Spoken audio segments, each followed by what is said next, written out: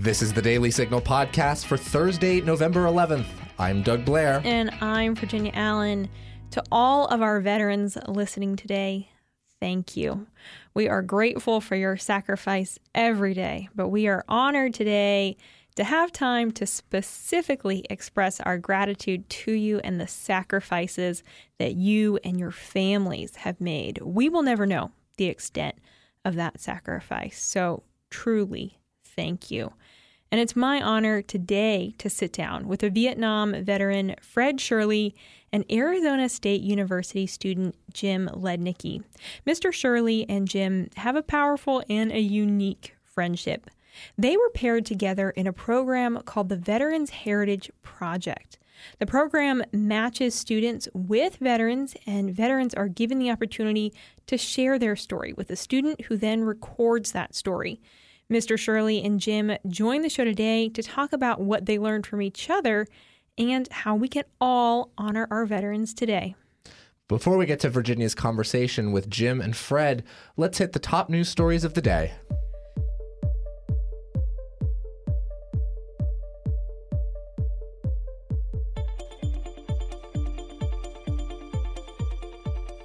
Inflation has hit a new 30-year record. On Wednesday, the Labor Department reported that the Consumer Price Index has risen by 6.2% since this time last year. That is the most dramatic inflation increase America has seen since December 1990. The Consumer Price Index includes items Americans buy on a regular basis, such as gasoline and groceries. Experts estimated that the price index would increase by about 0.6% a month, but in reality, it has grown by 0.9% a month. Energy prices alone have risen by 30% over the past 12 months. Seema Shah is the chief strategist at Principal Global Investors. She says inflation is clearly getting worse before it gets better. The American Medical Association's recently released Advancing Health Equity Guide has come under fire after it was revealed that the document contained pro-critical race theory content, as well as criticisms directed towards ideas like meritocracy, individualism, and the free market. Advancing Health Equity is a 55-page booklet released on October 28th and begins by stating it is critical to address all areas of marginalization and inequity due to sexism, class oppression, homophobia, xenophobia, and ableism. Per Fox News, the report goes on to explain that it is impossible to solve equity-based problems by focusing only on individuals, their behavior, or their biology. Instead, it encourages group and political-based action to achieve equity goals. A glossary of terms the American Medical Association deems relevant for the guide includes critical race theory, as well as asexual, cultural appropriation, environmental justice, genderqueer, racial justice, social justice, white fragility, and white supremacy. One of the critics of the American Medical Association's guide was Heritage Action for America. Heritage Action's executive director, Jessica Anderson, gave a statement to Fox News saying, "This document, published by the largest medical association in the country, is a brazen attempt to politicize the medical field and subject healthcare workers to far-left speech police. While the left continues to falsely claim that CRT isn't real, Americans are noticing what's happening, and they're fighting back. From the waiting room to the classroom, families are standing up to reject this racist ideology." America's most elite private K-12 schools are teaching critical race theory. That's according to a new study by criticalrace.org, founded by Cornell law professor William Jacobson. Out of the top 50 most elite private schools in America, Jacobson found that 21 have mandatory anti-racism training for students, and 40 of the schools have changed their curriculum in some way based on anti-racism, diversity, equity, and inclusion, or critical race theory. Some of the schools included in the study are Groton School in Groton, Massachusetts, the Brearley School in New York City, and the Sidwell Friends School in Washington, D.C. The study is especially timely as some on the left continue to deny that critical race theory is being taught in schools. Last week, MSNBC's Nicole Wallace said the teaching of critical race theory isn't real. Jacobson told Fox News his study proves how deeply the racialization of education has penetrated. Now stay tuned for my conversation with Vietnam veteran Fred Shirley and Arizona State University student Jim Lednicki as we honor our veterans today. Conservative women, conservative feminists. It's true. We do exist. I'm Virginia Allen, and every Thursday morning on Problematic Women, Lauren Evans and I sort through the news to bring you stories and interviews that are of particular interest to conservative-leaning or problematic women. That is, women whose views and opinions are often excluded or mocked by those on the so-called feminist left. We talk about everything from pop culture to policy and politics. Search for Problematic Women wherever you get your podcasts. Happy Veterans Day. Today it is my honor to welcome to the show Vietnam veteran Fred Shirley and Arizona State University student Jim Lednicki. Gentlemen, thank you both so much for being here today. Thanks for having us. Well, Jim, I would love to start with you. You met Mr. Shirley through a really unique program called Veterans Heritage Project. What is that? What is the Veterans Heritage Project?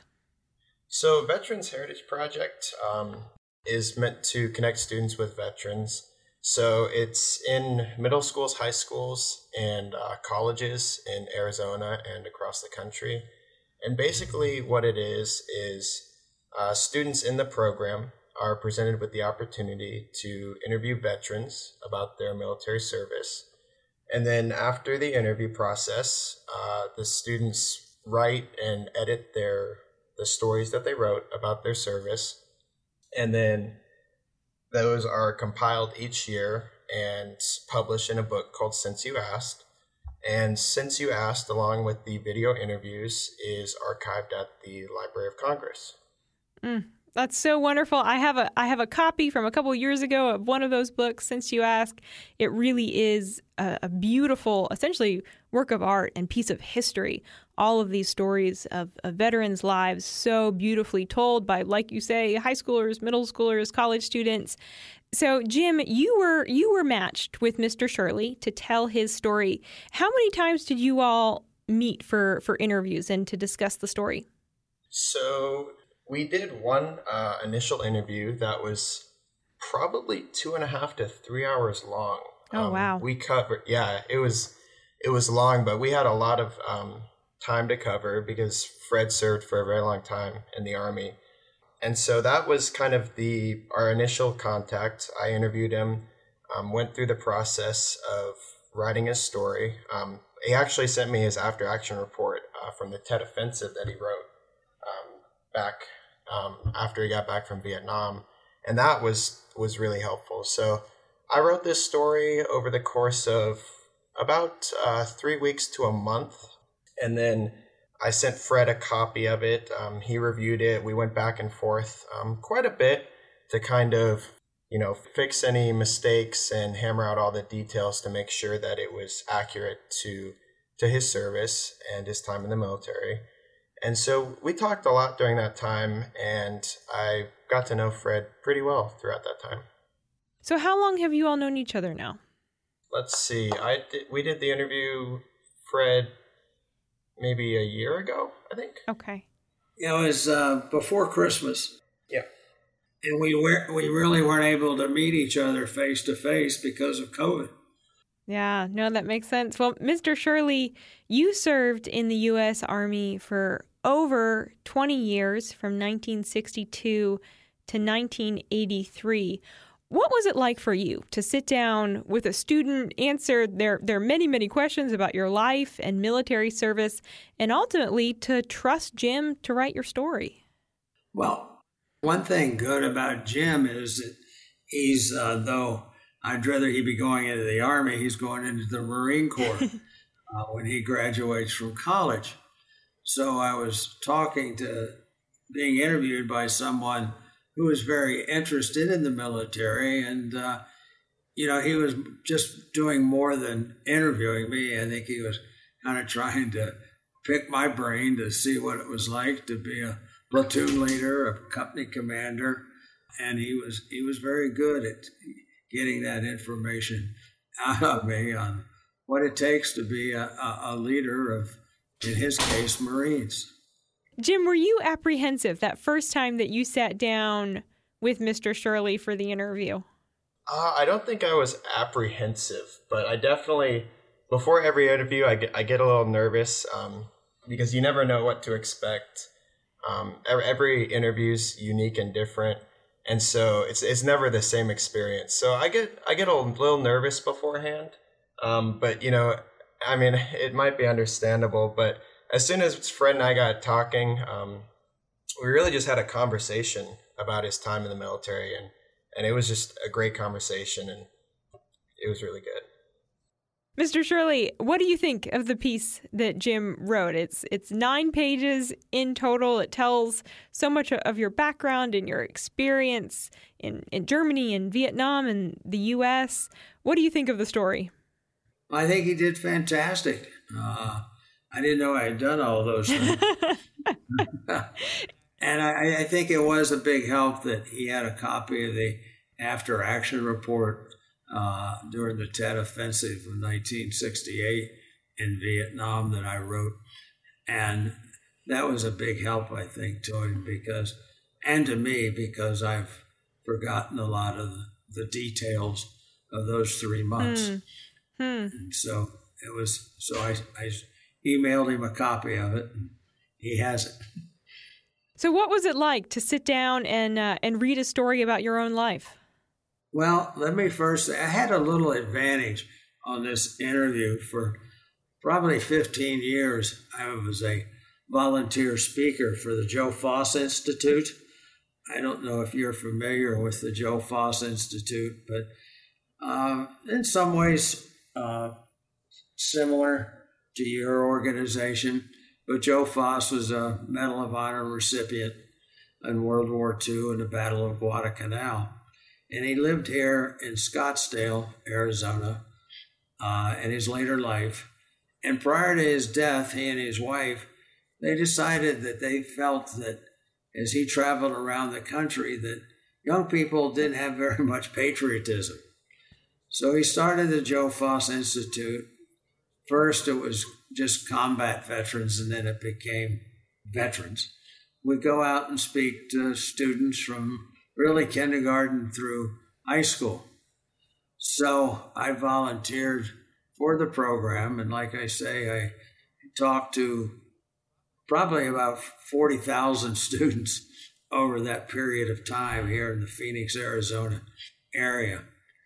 So I kind of told my story more than once, depending on the group. It was a little different. The most inquisitive group were the kindergartners, and the seniors in high school were probably the least inquisitive. Oh, that's sad to hear. Yeah. Well, what was the reason, Mr. Shirley, that you first decided that you wanted to serve your country in the military? Well, I was born in Washington, D.C., and grew up in Maryland, just outside of D.C. While I was in high school, I thought I might want to go to the Naval Academy, which was only about 35 miles up the road from my house where I grew up. And so I went going up there to participate in the physical, and I found out I was colorblind. Well, they don't really like colorblind naval officers because of all the signals, etc., with the ships, etc. So that was kind of out of the picture. And though I thought something of West Point, I was offered a football scholarship to the Virginia Military Institute in Lexington, Virginia. And so I went there 4 years, lettered in football 3 years, and I was commissioned a second lieutenant in armor in June of 1962. And Veterans Day that's coming up is kind of meaningful to me for more reasons than one. But one of the most important is that on November 11th, 1962, I entered active duty in Fort Knox, Kentucky. Excellent. Well, thank you for your service, and especially this Veterans Day. That is a special, special memory all these years later. Jim, I would love to ask you to read just a portion of the story that you have written about Mr. Shirley, if you would. Perfect. Fred was activated on November 11th, 1962, which is why Veterans Day holds special significance for him. The Army sent him to Fort Knox, Kentucky, to the U.S. Army Armor Officer Basic Course. The officers sent to Fort Knox underwent 8 weeks of basic training. Fred graduated from the course in January of 1963. In February, Fred was sent to Germany to join 2nd Squadron, 3rd Cavalry, known as the Brave Rifles. He boarded a World War II-era Liberty ship in Brooklyn, New York, which stopped in England to drop off Navy personnel before landing in Bremerhaven, Germany. From Bremerhaven, he took a train to Kaiserslautern, where he took command of the 30-some men of 3rd Platoon, Troop E. Excellent. Thank you so much. And it is, like I said, it's an excellent story. 9 pages in total. That's no easy feat to capture essentially 20 years of someone's life in one story. Jim, as you were writing the story, as you were doing the interviews with Mr. Shirley, what was something that that impacted you, that stood out to you about his story? So I think the thing that stood out to me about talking with Fred about his story is just how humble he was about the whole thing. I mean, Fred is someone who has a lot to be proud of, and but he treats it with such humility. He doesn't, see it in any other way than him serving his country. That's what he did. He did his job, and he did it to the best of his ability. And he's not one to boast about it, and he's not one to really tell you about it like he did here, unless you ask him about some of those details. And so I think Fred's humility, even though he's accomplished so much in his time in the military and his time after, just stood out to me more than anything. And I think it showed me that great officers need to be extremely humble. Well, and as Mr. Shirley mentioned, you are now headed for the Marines. Has hearing his story impacted the way that you want to lead in your military service? Yes, it has. As I just mentioned, leading with humility is something that really struck me about Fred, and also really caring for those that serve under you, because it is a brotherhood and sisterhood, and really knowing about, in his case, his troopers, and knowing about their lives, knowing who they were, and really caring for them as a family, that really stood out to me, and it makes me want to lead my Marines the same way, to care about them deeply and to let them know that I care like Fred did. Mr. Shirley, why do you think that it's so important for students, people like Jim, to be sitting down with veterans and to be hearing your stories? Well, when I started with the Joe Foss Institute, one of the things I always mentioned to some of the older young men and women that I talked to, that if they had somebody in their family that had served still in World War II, there would be a few of the students that would have relatives who were World War II vets, and in Korea, Vietnam, and on and on.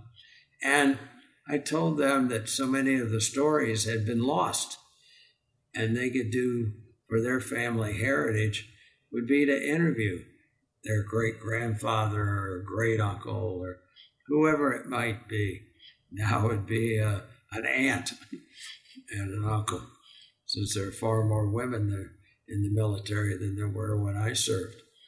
And I made a point to tell them and explain to them the importance of interviewing family members and tape record it so that they would have it to pass on to their children someday.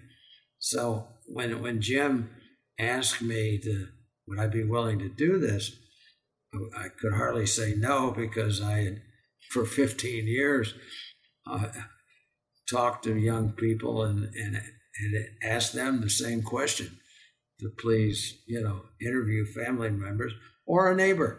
That might be your next door neighbor or the neighbor across the street. I think that's such an excellent message and such a good reminder this Veterans Day to be asking those questions. Are there any, Mr. Shirley, what advice would you give to really to anyone who's maybe sitting down with a neighbor, with a family member, with a grandfather to ask the questions about their military service? What are some of the best questions that maybe Jim asked you that you think would be valuable for us to be asking?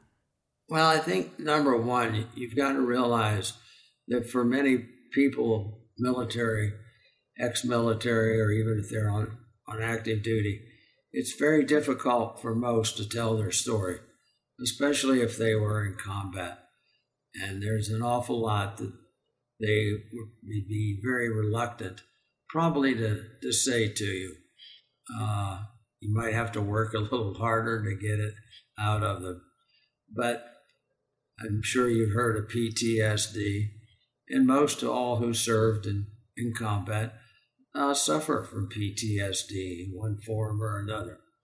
So you have to be aware of that when you talk to these veterans, male and female. And then, slowly ask, the questions that Jim did. Where did you grow up? What did you do as a kid? When did you decide to go into the military? What was the event? Like so many signed up to go in after September 9/11. Just hundreds and hundreds of people signed up then. And then, find out what type of units they were in. What was their rank? What job did they do? And they slowly the military person that they're interviewing will slowly gain your trust, and you can write an amazing story. And at the end, they'll be very happy you did, because there is something now that they can pass on to members of their family that'll just go down through many, many generations. That's wonderful. Thank you. I love that. Jim, for you, as a student, why do you think that it's so important to be sitting down with veterans? What is your challenge to young people to think about asking these questions? So I think that young people really need to understand that freedom isn't free, to use that cliche. I mean, the freedoms that we enjoy today are a direct result of people like Fred, who went and served their country, and to those who served their country in combat. And I think that that's lost on a lot of young people today. History in general is something that doesn't get the attention it deserves. We've kind of forgotten about American history and the history of our service members. And I think that looking at the Korean War, for example, the forgotten war, tens of thousands of Americans died over there securing freedom. And I think if you ask most young people today, they wouldn't be able to point out Korea on a map, and they probably wouldn't even be able to tell you why we were there. So I think it's important for students to connect with veterans. Additionally, to see the things that they read in their textbooks are true, and to really gain a personal connection to it. Because even before I started with Veterans Heritage Project, I'd read about a lot of the conflicts in textbooks or seen it on TV, but I didn't have a personal connection to it. And until you have a personal connection to something, it's hard to really grasp the reality of it and the gravity of war. I think that's so true. Well, the Veterans Heritage Project has clubs and programs in schools all over Arizona. They're working on expanding to even more states. So if you want to find out more, all of our listeners want to find out more and learn how you can get involved and support their work, you can visit veteransheritage.org. But Jim, Mr. Shirley, thank you all so much for your time today. We really, really appreciate it. Thanks for having us. Yes. Oh, and Mr. Shirley, thank you on this Veterans Day for your service, and have a very happy Veterans Day. Thank you very, very much. And that'll do it for today's episode. Thanks so much for listening to the Daily Signal podcast. You can find the Daily Signal podcast on Google Play, Apple Podcasts, Spotify, and iHeartRadio. Please be sure to leave us a review and a 5-star rating on Apple Podcasts and encourage others to subscribe. Thanks again for listening. I'll be back with you all tomorrow. The Daily Signal podcast is brought to you by more than 500,000 members of the Heritage Foundation. It is executive produced by Virginia Allen and Kate Trinko. Sound designed by Lauren Evans, Mark Guiney, and John Pop. For more information, please visit dailysignal.com.